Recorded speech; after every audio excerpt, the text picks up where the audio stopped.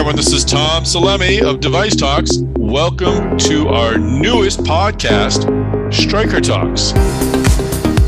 Few companies in the medical device industry touch the entire spectrum of healthcare like Stryker.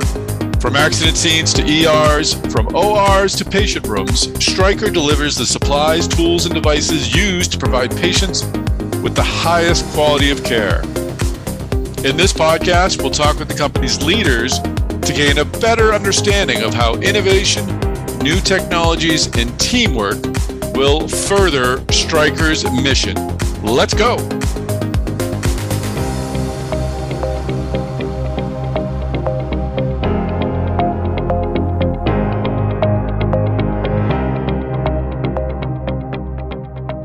Hey everybody, this is Tom Salemi of Device Talks. Welcome back to the Stryker Talks podcast.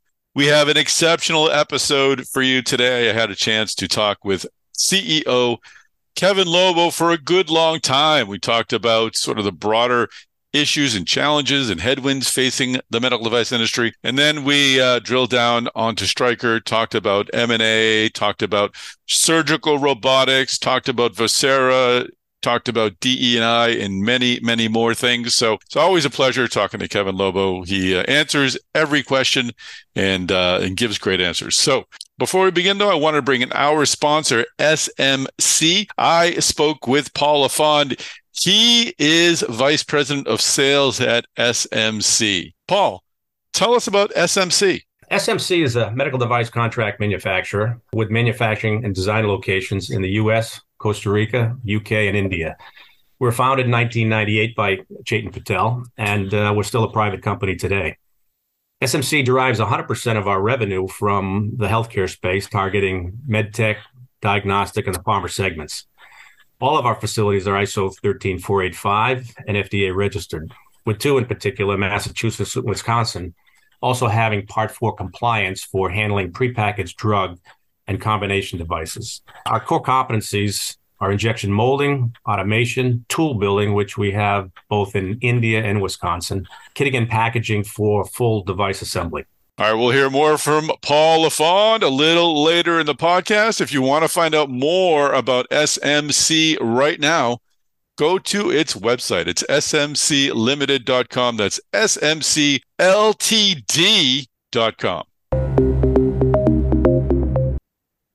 Kevin Lobo, welcome to the podcast. Thanks, Tom. Happy to be back. Yeah, actually, I was going to say welcome back to the podcast, but this is, I believe, your first time on your own podcast, Stryker Talk. But you were on Device Talks Weekly. We went over your background and everything for that podcast. So I'll include the link for folks to learn all about you there. And we can just hop into the Stryker business if you're up for it. Yeah, sounds good. Good. Well, first off, happy anniversary. I haven't talked to you since you hit the 10-year mark in October. I was wondering, what is the significance of being, obviously, a CEO for 10 years? Obviously, it means you're doing a pretty good job, but you've seen a lot. Does doing anything for 10 years, do you just sort of begin to intuit, begin to understand, begin to anticipate maybe better than after 5 years? Well, I think certainly the game starts to slow down after a while. Yeah. The first few years as a CEO, you're dealing with a board, you're dealing with investors. I hadn't been the CEO of anything else before Stryker. So there are a lot of new CEO experiences you go through. And then once you sort of get into the groove of that, then you can focus more on spending time with your employees.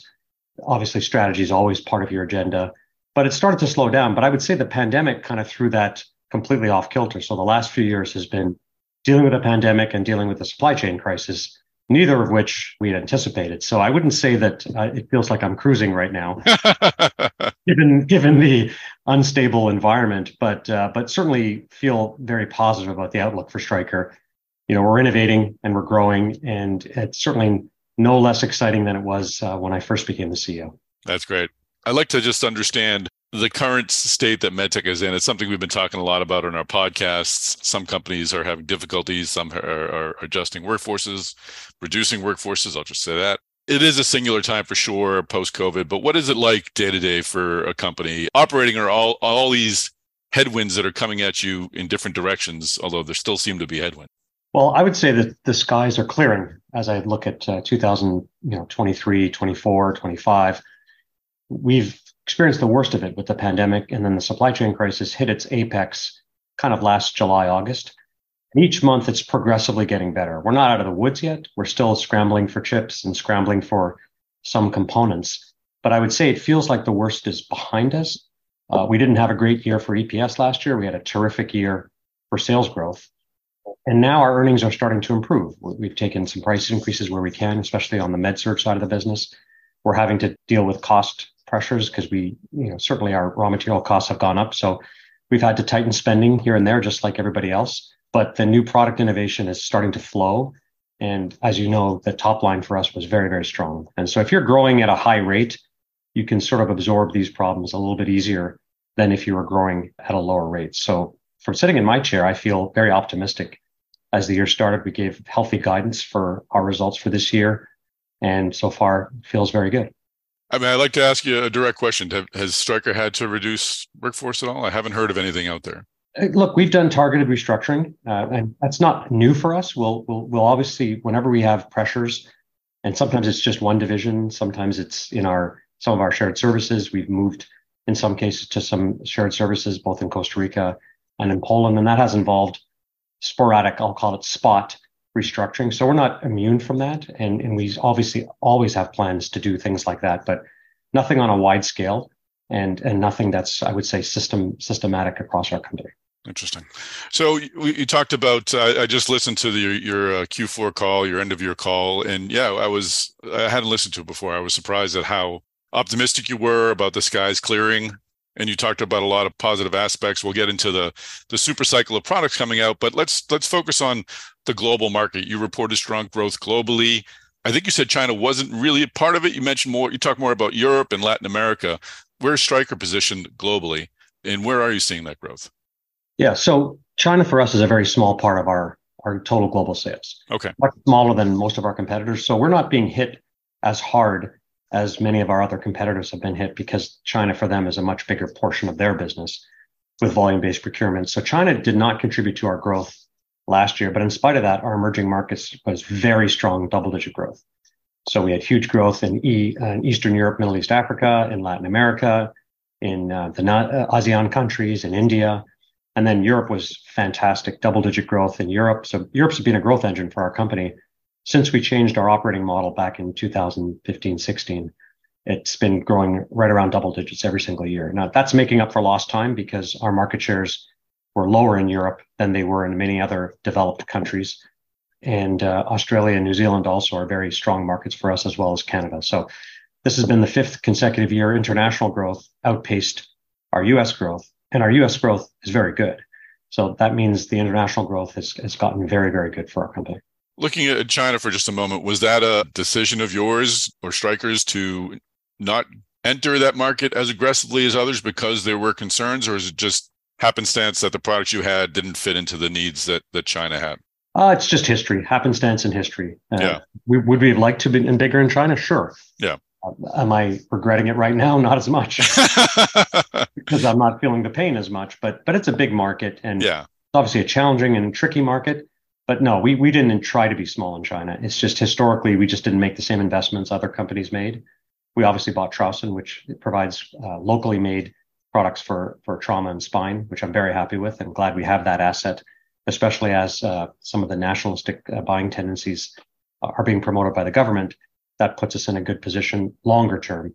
But in the short term, we have a business that's smaller, but something that we can grow from. And what allowed you to gain the ground that you gained in Europe? Was it the Mako system that sort of was the entry point? Was it your realignment, your corporate restructuring? What allowed that to happen? Oh, it was our realignment, because we were underinvested in Europe forever. We invested in much more specialized sales forces, basically mimicking the offense that works very well in the United States, that works very well in Canada, in Australia, and other developed markets. We just had sales forces carrying too large a bag. And so we made the investments and put dedicated salespeople in, created a model that had better alignment with our US divisions, and we've just grown everywhere. It's not just been because of Mako, of course, has had success. But if I look at endoscopy, if I look at medical, if I look at instruments, our med-surg businesses have done extremely well. And they, frankly, still have huge runway for continued growth in Europe for the next decade. We continue to gain market share in cameras and power tools and many of our other flagship products. We were not the leader or the strong definitive leader in Europe as we have been in other markets. So making up for lost time. In that same call, you talked a bit about the state of the U.S. healthcare system. You're seeing some positivity there. Why don't I just ask this question? What are you seeing from U.S. hospitals? It sounds as if you feel like they're getting their feet back under them. Yeah, I mean, their margins are being pressured by inflation. They were pressured last year. They're still being pressured this year. A little bit less pressure, but they're still under pressure from a operating margin standpoint, but they can withstand that for a period of time. And what we're seeing is procedures are coming back, and they're coming back very significantly. And we saw that in the fourth quarter. That's continuing into this year. So that's a nice tailwind that we'll have probably for 6+ quarters. We're going to have a nice tailwind on procedures. And then the other side of the house is capital equipment, which is a big portion of Stryker's business, both large capital, a little bit less than 10% of our sales, and small capital, about 15% of our sales. The balance sheets are strong in hospitals. They don't have a liquidity problem. The order book is extremely strong. We actually added to our order book last year. And so we approached this year with very strong orders for capital and strong demand for procedures. And that's a very, very good combination. Sure. How about internationally? Is there any difference? Are their healthcare systems going through similar pains? Obviously, inflation, I think, would hit everybody, but how do they compare? Yeah, it's pretty similar. What I'd say is the timing of COVID-related issues has been different. So Asia is still somewhat recovering. We had COVID impacts in China in January, February. Because they opened up their market and COVID ripped through their country just this year, in January, February. So they're a little bit, it's sporadic, the COVID related effects. Australia, New Zealand had a bit of a softer fourth quarter, going to have a much stronger first quarter this year. But the same sort of general tendencies prevail, which means osteoarthritis is degenerative. Patients stayed away from hospitals. They're now coming back. They can't defer forever. And now we're seeing that return kind of around the world, certainly in Europe and in the United States, but we're also seeing that in other markets. Japan never really had a big spike, still doesn't have a big spike of COVID. It's sort of contained. They're still wearing masks everywhere. So their demand has been more steady and less spiky than other markets, but the same conditions generally apply. And the governments did step in like they did in the United States with CARES Act funding to shore up hospital balance sheets during the pandemic. They also stepped in many other markets, particularly in Europe. So the balance sheet situation for capital equipment is pretty strong globally. This may seem like a stretch to go to the next topic, but Mako, listening to the call again, you talked about making Mako available for procedures in spine and shoulder. You could talk a minute about where you are with that. But what I found interesting was the opportunity you see is that so many of these hospitals already have a system in place. So you're not selling them a new robotic system. You're selling them the software and the attachments that they need to do these new procedures. Where are you with moving into these new areas with Mako, and how great a benefit is to already have sort of these existing customers you can sell additional products to? Yeah, no, certainly we love our position as the leader in robotic assisted surgery. And we already have a partial knee, total knee. So 3 applications currently on the robot, on the same robot, just with different attachments, different software. And in the second half of next year, we'll be adding spine, and then towards the end of the year, shoulder. And that's incredible for us to have all of those applications on the same robot. Yeah. Specifically with spine, if you look at buying just a robot only for spine, you have to pay the full price of the robot and you're only getting 1 application. For us, right out of the gates, if you're in a hospital that has downtime with Mako, once you run out of downtime, then you need the next Mako, obviously. But let's say you have an open day on Thursday or Friday, and there's a spine surgeon that wants to start using Mako. They can start to use it, gain experience, and then if they really are enamored, as we think they will be, then they'll obviously lobby to get another Mako. We have many hospitals that have 5, 6, 7 Makos already, because once they start getting busy, the surgeon doesn't want to have to operate on Friday. They want to operate on their normal operating day.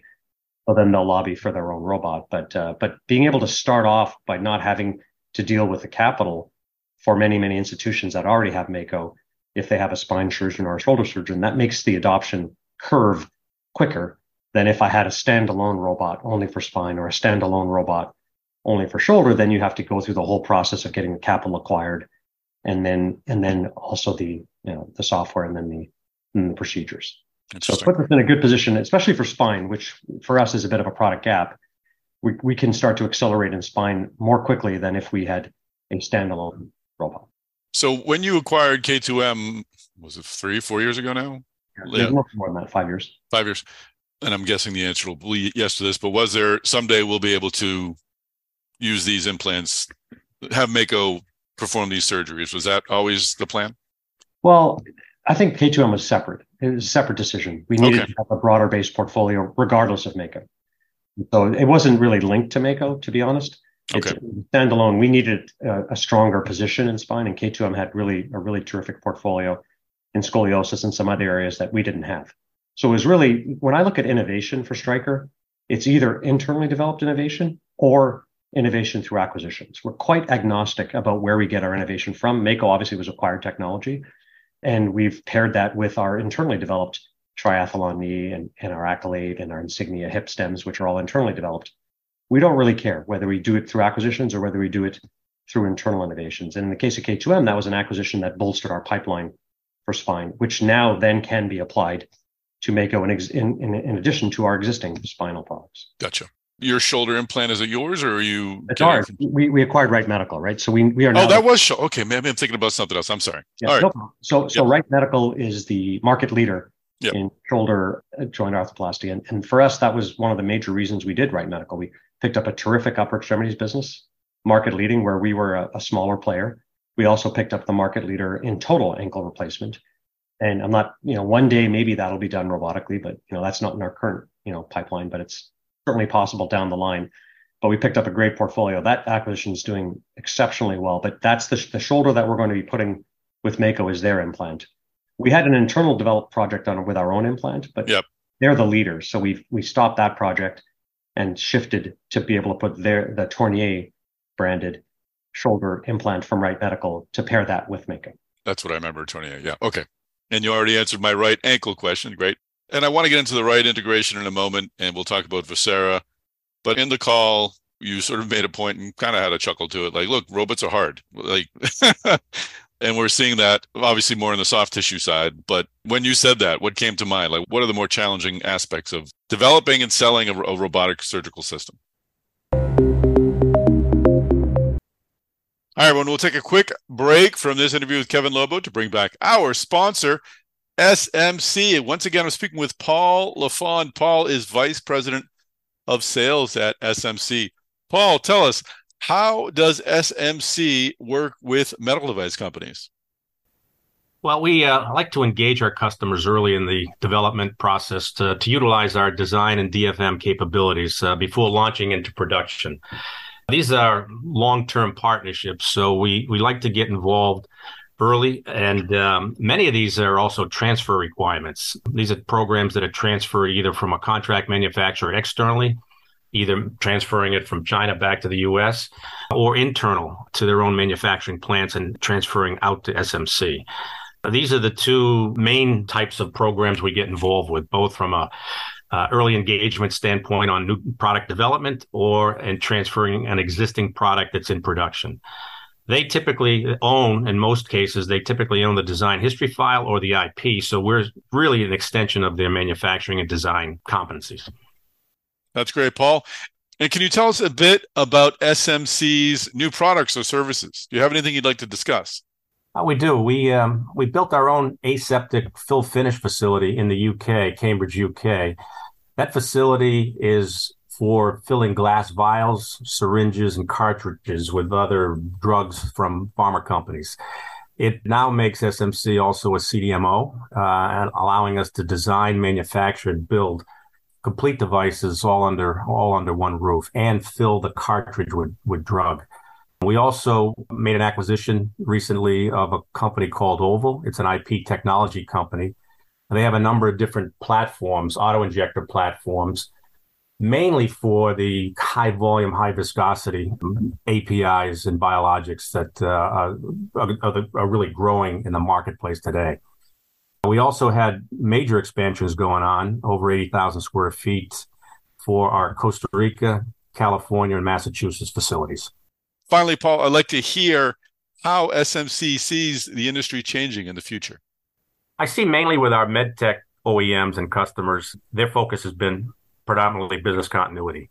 They always expect the highest quality levels, but with the challenges we've had with COVID and supply chain over the last 2 years, they're now looking at our supply chain processes to make sure that they're robust enough to make sure their product is going to be shipped and they're going to get product on the market.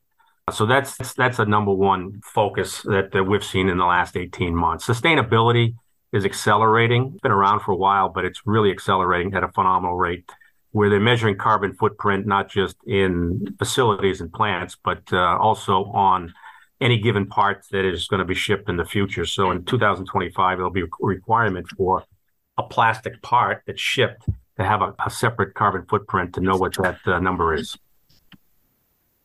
All right, well, that is great. Thank you again, Paul LaFond of SMC, Vice President of Sales at SMC, for joining us on the episode. And of course, thank you to SMC for sponsoring this episode of Stryker Talks.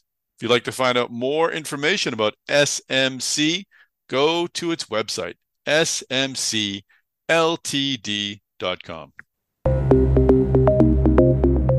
What are the more challenging aspects of developing and selling a robotic surgical system? So it's the last word you just said. It's a system. Yeah. Right? It's a system that has to integrate hardware with software, knowing where the body is in space, and being able to have all of this system integrate to provide a terrific outcome. It's incredibly complicated. We already had navigation type, capital equipment type technology. So we were able to leverage already existing capabilities within our organization that come together as a system. But that's what makes robotics hard. It has to be rigid. It has to be able to speak to a camera. The camera has to speak to a computer. You have to be able to read a preoperative plan. You have to, all of that, register the joint to make sure that the computer all knows where everything is. That's what makes it hard. That's what makes it hard in hard tissue robotics. That's what makes it hard in soft tissue robotics. They're very complex systems, and you have to be able to do these reproducibly and safely. And so you can look at an industrial arm of a robot that works in our manufacturing facility, but they're very simple robots. And they're not operating on a human being, and they don't have to deal with all of the complexities of a procedure that's quite invasive. So you have to be very, very, very careful. It's hard. They take years, and obviously we have a huge head start. We don't have the kind of head start Intuitive has in general surgery, but we have a big head start in orthopedics, and time is valuable. And the other companies they're coming on, but it's going to take them time to develop some of the learnings that we've gained over a decade plus. And looking at that 10-year mark again, I mean, it was 10 years, I think, this year that you made the bid to Mako. And I do encourage people to listen to the story of you saying you weren't going to bet the company, but you'd bet your career on the Mako purchase. I always love that line. Where are we today versus 10 years ago? Obviously, we're farther along in the development. But in terms of patients and the understanding of surgical robotics, and even general public and myself, I'll admit, I've started now. I was not skeptical for a time, but I had questions for a time. Now I hear it, and I hear about surgical robotics, and it just makes perfect sense. And I'm at a point where I'm like, well, how can we not have this? This is ridiculous. Like, yeah, if you went to recently, the Academy of Orthopedic Surgery was in Las Vegas, and if you walked around the showroom floor, all you saw were signs about robotics everywhere. Interesting. And so that wasn't the case. A decade ago, that was not the case at all. No. Then there was this, let's call it 5-6 year argument about, do we need robotics? Now the question is, which robot? Yep. And for which application? So that, do you need robotics? And that's stopped, those arguments. Now there's still the occasional surgeon here or there that'll say, I don't need it. And that's fine. If they don't want to have robotics, they don't have to. But I would say that there's been a complete sea change that's occurred. And right now, 55% of our knees are going in with Mako. We announced that on the earnings call, more than half. And we only launched the total knee 7 years ago. It's incredible how quickly the uptake has happened. And close to a third of our hips are being done in the US on Mako. And we're seeing that kind of uptake happening around the world as well. Faster adoption of robotic assisted surgery. It's intuitive. It makes it easier for the surgeon. It provides more precision. Less soft tissue disruption. All of those kind of benefits that are inherently obvious with a robot doesn't get tired. That can do things very, very consistently. That provides a little bit more information to the surgeon. It's a change in the procedure, so change management takes a bit of time, but we're seeing a complete change, and I expect the same to happen with spine and shoulder, and especially the more complex procedures. I think shoulder for sure is a very complex, hard to do procedure. That one's really, really excited, and it's going to be obvious that you're going to want to do it this way. Your Robert Cohen was one of the people I interviewed on the podcast who, while he was talking, my mind was just smoking. I'm like, oh my God, this is amazing. Yeah, if Robert can't convince you on robotics, nobody can. I'll save some more of this for my conversation with Spencer Stiles a little later. But and similarly with Wright, but I just want to get a quick takeaway Right Medical, I think we're coming on 2 years, right, for the acquisition. That's right. Quick statement to the integration. You're obviously happy where things are going. Yeah, I would say delighted. We always knew that part of the foot and ankle part was going to be tricky because we had overlapping portfolios, not so much in the total ankle, but in the midfoot and forefoot procedures. But that's gone extremely well. We learned our lessons from some of the previous integrations like K2M you mentioned and other integrations, and we really put a great playbook in front of us, and we ran the offense extremely well. The upper extremities is flying. So we're just delighted. It's ahead of every single metric we had in our business model, top line, bottom line, synergies, everything is going extremely well. And we also picked up a lot of really terrific leaders and some fantastic surgeon key opinion leaders who were engaged with Right Medical and not so much with Stryker. And they're providing great insight into the future pipeline. So not only do we pick up a great business, which is growing very fast, but their pipeline of innovations was very strong. And we're starting to see that with things like patient match glenoid, a personalized approach to shoulder replacement, which we're in limited launch right now, going extremely well, FDA approved.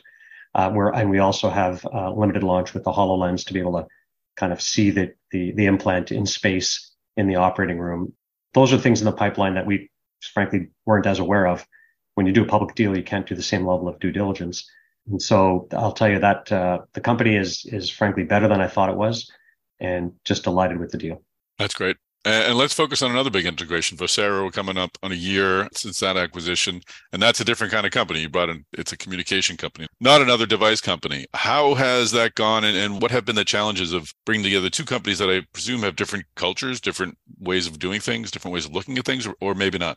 Well, it's a different business. So sometimes when you buy an adjacency, like we bought PhysioControl, we bought Sage, those are just different businesses than the ones we have. They do operate in the same space, right? So they operate in hospitals alongside our businesses. So we've known Vocera for a long time. We've tracked them. I would say culturally in the sales force, there's a little bit of a different approach at Stryker in the sales force. So we've kind of bringing our Stryker sales force mentality, but as it relates to the product and innovation and all of the marketing, and they do a terrific job. And that's something, frankly, they do better than us. We don't know how to do the communication. It's a new muscle for Stryker, software as a service, and doing these implementations. That's different for us. So we're really pleased. We were able to retain all of the key employees that we wanted to retain, and they enjoy being part of Stryker. We're bringing some of our Salesforce kind of approach to the business, but I'm wildly excited about it. When we do these adjacency integrations, they don't have the same level of complexity as an overlap deal where you have reps that you have to decide which rep is calling on which doctor and all of that messy part of integration. We didn't have that in this case when you buy an adjacent technology. But I'm wildly excited. The platform potential is enormous. A lot of time has been spent early on just trying to figure out, okay, what products do we want to integrate with Vocera? We have this long list. We've already integrated our percutaneous bed, which is phenomenal. So if the patient puts down the armrest, a message goes straight to the nurse. The nurse can speak to the patient and say, Tom, why are you lowering your armrest? And Tom will say, well, I need to go to the bathroom. Hang on, I'll be right there to help you to make sure you don't fall. And that's two-way communication through the speaker of the bed, two-way. Fantastic, right? So this is the type of, just one feature. There's also a really great, sounds very simple feature called a panic button. So the nurse can press it, very silent alarm, like when you're in a bank robbery, right? They press the silent alarm and everybody gets notified if a patient's getting unruly, which, as you know, happens these days, if they're coming out of, detox and they're a little bit violent or the nurse feels danger. This gives them an amazing security blanket and people can immediately, they all get notified, everybody on the ward, and they can show up right away, which is really amazing. So there's about 15 other features I could talk about, but this is for Stryker, the exciting part. It's a platform that will continue to basically automate workflow in hospitals, take the cognitive load off of nurses, make their job easier, reduce the number of errors, because if you give something like you give a narcotic, it gets documented automatically into the system. So the next person they're not looking at pieces of paper. It's all automated. So the workflow gets automated. Just as you can imagine, Workday operates inside of companies and Salesforce.com operates inside of companies. This will be the workflow automation inside of hospitals. So really excited about this. I think it has huge potential. And so far, we've sort of, it's been early days. We haven't wanted to mess up any of their new product flow and new product development as we've sort of looked at how to integrate in the field. But very excited and very bullish about the long-term potential. That's great. So, and again, going to that call, it sounds as if you're looking at tuck-in deals next. Maybe you're likely not to do a larger deal at the moment. I assume that's because you've just got enough on your plate right now. Why would you focus just on tuck-ins right now? Right now, it's simply because of our balance sheet. So Yeah. we borrowed over $5 billion for Wright Medical, another $3 billion for Vocera in a relatively short period of time. So we just need to sort of get our balance sheet stronger before we get back into the billion-dollar kind of deal. So as I've described internally at Stryker, we're going to do some appetizers now until the end of this year, no main courses. But as we get into next year, certainly we'll be back on the larger deal flow because we generate plenty of cash. We'll pay down the term loan. Good news is all of the debt outside of the term loan, we have about $850 million left on that term loan. After that, basically all of our other debt's fixed rate. So we decided to get fixed rate debt for everything else. And so as interest rates have risen, it's not affected our obligation from an interest rate standpoint, interest expense standpoint. So we'll get back on offense again. We're never going to turn off deals at Stryker. You can't. You have to keep the muscle going. You have to keep the relationships with all of these potential companies that we'd want to acquire. And I expect we'll do 2, 3, 4 kind of small tuck-ins this year, but then we'll get back to maybe larger size deals next year. And it seems as if the timing for those deals would be nice. The pricing you have a feeling is kind of coming down to more comfortable level for you. Maybe not as comfortable for the seller as was a year ago, but valuations are coming down. Yeah, it's good. It's a good thing, and hopefully they'll stay there. And the people who we're interested in will kind of accept a new reality, their price points, and some have come down a lot, especially the ones that weren't making profits. Because if you look back in the last decade, there's so many companies that was just about growth. And if they were growing, didn't matter what their profits were, their stock price was rewarded. And those that weren't making money have been hit harder than those that were profitable. And so we like to buy companies that are high growth. And oftentimes that doesn't come with profits. And so the fact that valuations have come down is potentially a good thing for us. We'll see. Let's talk now a bit about your internal R&D. Get into the super cycle in a moment, but if I'm remembering from the call, I think you were committing, was it a little over 5% of your sales to R&D? Is it roughly 6.5%? 6.5%. Okay. Is that more or less than it's been in the past? Where is it trending? Well, when I started as CEO, it was about 5%. Okay. So it's gradually increased over time. It could touch close to 7% at one point. So it does depend on sort of the cadence of innovation. It's not uniform. Obviously, neurovascular is the highest spender in R&D because of the clinical trials involved in a PMA type of device. And then if you look at, let's say, our medical division, it tends to be a little bit on the lower end of the percent of sales. Now, they're very innovative.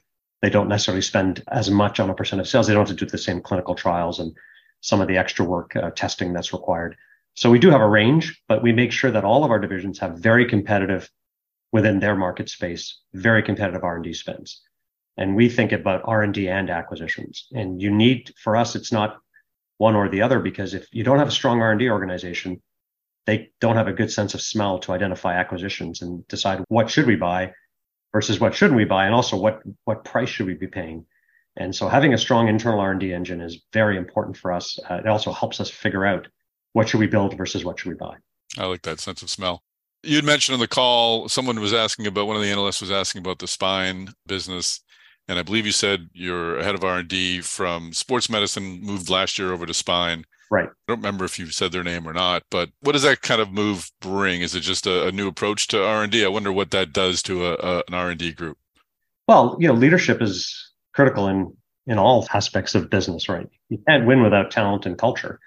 And in this case, Andy Hamel's his name, and he's moved over. And sports medicine over the last decade has been our most prolific R&D organization. They have launched the most new products over that period of time. If you think about sports, we were a pretty small player in sports medicine a decade ago, and now we're a leader in sports medicine. We've grown very strong, double digits, roughly 20%, an absolute growth rocket for us. And I'm not saying it's all because of Andy. I mean, we have a great team in Denver that has a lot of other terrific R&D talent, but he's been there and he's been part of that team and he's led it for a period of time, not the entire 10 years, but he knows what good looks like. Even the endoscopy division, he's been involved in some of their launches as well. So he knows what really great R&D looks like. And part of the Stryker decentralization means that sometimes you have some groups that are better than other groups, right? Because of the decentralized nature. And he'll bring a know-how on how to do a new product innovation quickly and effectively, and he'll bring that to the spine team. So we're really excited about having him move over there. We do have to pick up the pace of our innovation in spine. And I think having that also married with Mako will be really exciting for the spine business. Great. And I've referenced super cycle a few times. So you're in the super cycle of innovation, as you'd like to call it. What does that look like? How many products are you rolling out? And is this sort of the peak of a trend line, or is this something that you hope is sustainable and you want to keep rolling out products at this pace? Yeah, look, R&D innovation is critical to, you can't be a growth company if you don't have great innovation. And for us, R&D innovation has been a critical fuel to our growth. The super cycle just kind of refers to the fact that a lot of innovation is all happening at the same time. Part of it is happenstance, and part of it is picking up the pace of some of our innovation, reducing the cycles between prior versions of launches. And I mean, I don't have enough time to list all the new products we're going to launch. But the reason I call it a super cycle is we have so much innovation going on, but we also have big platforms all hitting it around the same time, which is a bit more unusual, like the System 9 power tool, a new camera launch, a new big professional defibrillator launch towards the end of this year. You have the Expedition chair, which is a powered chair that you can go up in these apartments in big cities and bring the patient down beautifully. You have the Insignia stem, that's hip stem, that's only halfway through its launch. The Procurity bed that's still in the early phases of its launch. Obviously, Vocera is a new product for us. Upper and lower extremities both have multiple launches going on. I talked about a couple of the shoulder launches, but the same in foot and ankle, we have a number of smaller product launches. So all of these, it's just a tremendous amount of big launches. We also have Neptune S, which is really exciting. That's a play on safety. So Neptune prevents caregivers from being exposed to hazardous waste, surgical, waste and fluids. And the beauty is Neptune S is really designed, it'll work very well in the ASC, but it's also designed for GI. And right now, that's not being used at all. And the staff is exposed to this waste when they're trying to find polyps. This is going to contain all the waste and has a polyp catcher. That's super elegant. They're just going to love this product. And nurses love Neptune today, but nurses aren't using it in the GI suite. And this is a brand new market that's going to be created. And that's launching in Q2. So, just incredible amount of really exciting launches, all kind of at around the same time. That's why I call it a super cycle. And you saw some of that with the growth that we had in Q4, but that'll continue for the next couple of years. Andy Pierce talked about nurses coming over and hugging the Neptune at shows. Just literally, because it protects them. This safety thing is a big deal. By the way, sure. We have a lot. Vocera. I just talked about some of the features. That's safety. That provides safety to the nurse, a feeling of safety, but also safety in making sure you don't make errors. We have these powered cots that prevent EMTs from injuring their back and having workers' comp claims. The powered stair I talked about is a safety feature. We have smoke-free. We're a leader in smoke-free operating rooms, which is all about safety and not exposing staff to what is the equivalent of roughly 20 unfiltered cigarettes if you're in the operating room all day long. That kind of secondhand smoke is very damaging. Fluorescence imaging provides safe identification of anatomy to make sure you have safe surgery because it lights up the anatomy. So all of this safety play, frankly, the attention to safety has been exacerbated by the pandemic. So everyone's concerned about this now. And we already had a portfolio that played to it, and we're actually increasing that going forward. Excellent. And final bit we'll wrap up on, and it's an important one. You and I talked 3 years ago now, following the murder of George Floyd, about work that had to be done in the DEI space within MedTech and things you were doing within Stryker. We had Annie Heath on in the last episode talking about what she's working on. How has things progressed over the last couple of years, and how do you see progress continuing to come at Stryker? Look, I'm extremely excited about the progress we've made in the last decade. I'm a huge believer in DE&I. I just think if you want the best talent, and you have to fish wherever you can to find the best talent. And then, of course, they have to feel included. They have to feel that there's equitable treatment, that they have the same opportunity as others. And, we've been on a drive on this, and we've made huge progress, particularly with women. I'm just delighted with the progress we made at the VP level, at the manager level, at the individual employee level. And we publish all of our DE&I statistics in our comprehensive report externally. I'm not proud of all of our metrics, and we still have a ways to go. Certainly with people of color, there's still work to do. I would say that we've made not as much progress there, but we have a lot of initiatives underway. Annie probably talked about those. What's great is there's a great belief inside our company that improving in DE&I improves business results. If I look at the divisions that have improved in their DE&I metrics, they've also improved their growth. They've also improved their profits. So we're getting better as a company as we become more diverse. So that's a really great selling feature is we're not, yes, it's nice. It's a nice thing to do, but it's really about driving better performance. And frankly, our customers are noticing it. And they're actually asking us, a lot of the societies have come to us to say, can you help us with our DE&I initiatives because you're slightly ahead of us? And we're more than happy to share, not that we're, let's say, the world's best experts, but we certainly have found formulas for success. We had one employee resource group 10 years ago. We now have 8 employee resource groups. None are corporate mandated. So the employees have to ask for it. They have to come and make their case for why they want one. And then and then we'll provide some kind of support for them, executive sponsorship if they want that, some funding. And when I say funding, very basic amounts of funding so they can do some programming, but it's all based on grassroots demand. Nothing's corporately mandated. And I think that makes it a lot more palatable. People are doing it because they want to do it and they want there to help drive inclusion. And, as an industry, I launched the pillar of DE&I when I became chairman. That was continued by Mike Minogue, and Ashley will continue that as she assumes the chair. Just recently, she assumed the chair of the association. We want to lift the association as well, lift the water level on DE&I because our industry lags some other industries. And that's just history. But we can overcome history. Even if I look around the AdvaMed board now, it's certainly a lot more diverse than it was when I joined 10 years ago. So we're on a positive trajectory, long way to go still. But again, I go back to what I said at the beginning. This is all about improving our performance, improving our innovation, improving our creativity, improving our business results. And that's the main reason we're wanting to do this. Excellent. And final question. We talked about your last 10 years as CEO, talked about the exciting place we're in now with digital surgery, with all the new technologies, with Vocera coming into Stryker. Do you have a sense of what Stryker might look like in 10 years? Do you have an idea of where it's going? Is it going to look drastically different? Maybe you can't draw us a picture, but are we going to recognize it? Well, I think you'll recognize it. What does Stryker do, right? We specialize on solving problems for our customers. And honestly, we don't care if that involves an implant, a piece of capital equipment, a digital solution, a service. We have Flex Financial to provide financing solutions. So we're going to continue to solve customer problems. And by our decentralized approach, we get very, very close to our customers. Did I think I would buy Gauss Surgical, an app? 5 years ago? No, it wasn't in my mind, but it solves the problem of quantifying blood loss.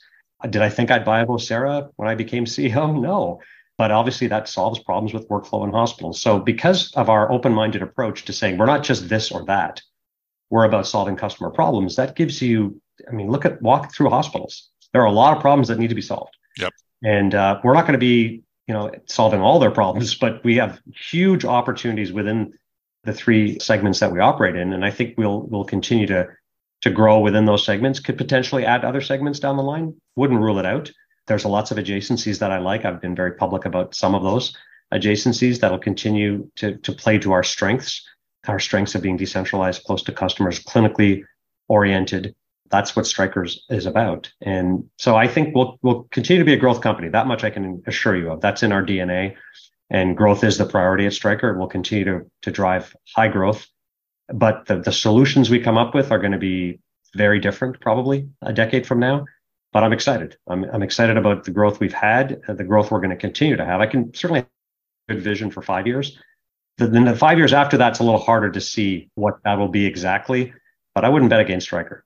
I hate not ending on that note, but I got to ask, what's one of the adjacencies? I don't know if maybe I missed a call somewhere. But I've named them. I've named them multiple. People get excited when I say these because sometimes it then drives some of the stocks up a little bit in those spaces. But I'm not guaranteeing that we'll jump into these spaces. But there's spaces like peripheral vascular. There's spaces like neuromodulation. Yep. There's healthcare IT, obviously with Vocera. There's women's health and urology. We're already kind of in it to some degree with some of our products in the endoscopy division, but not in a major way. There's soft tissue robotics. Hey, is it the path simple? No way. Right? not obvious how we would do it. Clearly, as you've seen, some other people have had some challenges. Not an easy space to get into. Would I like to get into that space? Sure. Is it when and how? Not at all obvious. And that's the same thing I would apply with things like peripheral and neuromodulation. Those are spaces I like. Which company, when, how? TBD, right? And then the divisions have their own list. So this is my list. Let's say at the corporate level, then each division has their own list. And, Vocera was on the list of medicals. And so was physio controls. And we ended up buying those. But so I'm just giving you some spaces. And in addition to that, the divisions have their own list. So don't, just assume, well, that's the list and he's going to start punching down that order. It's not so easy when you want to get into new space. A lot of stars have to align before you do that. Well, you can be sure that when you do make one of those deals, I'll post to this podcast, as he said in this podcast 3 years ago. Yeah, I think it's important for people to know what kinds of things we're looking at, and also what kinds of things we're not looking at, right? So you have to decide what you want to be as a company, and you're not going to be great at everything. And those spaces I mentioned are spaces that kind of play to our existing strengths, and I could see them as being part of Stryker. Great. Well, I appreciate the time. I'm not going to wait 10 years to talk to you again. I'm sure we'll connect again. Thanks for the time, Kevin Lobo. Okay. Thank you, Tom.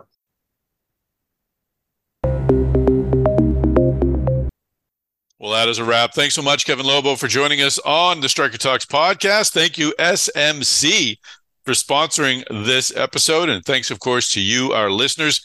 Please don't miss a future episode of Stryker Talks. Subscribe to the Device Talks Podcast Network. You'll have future episodes of Stryker Talks and our other amazing podcasts sent directly to you. Also, do us a favor, would you, of sharing this episode on social media.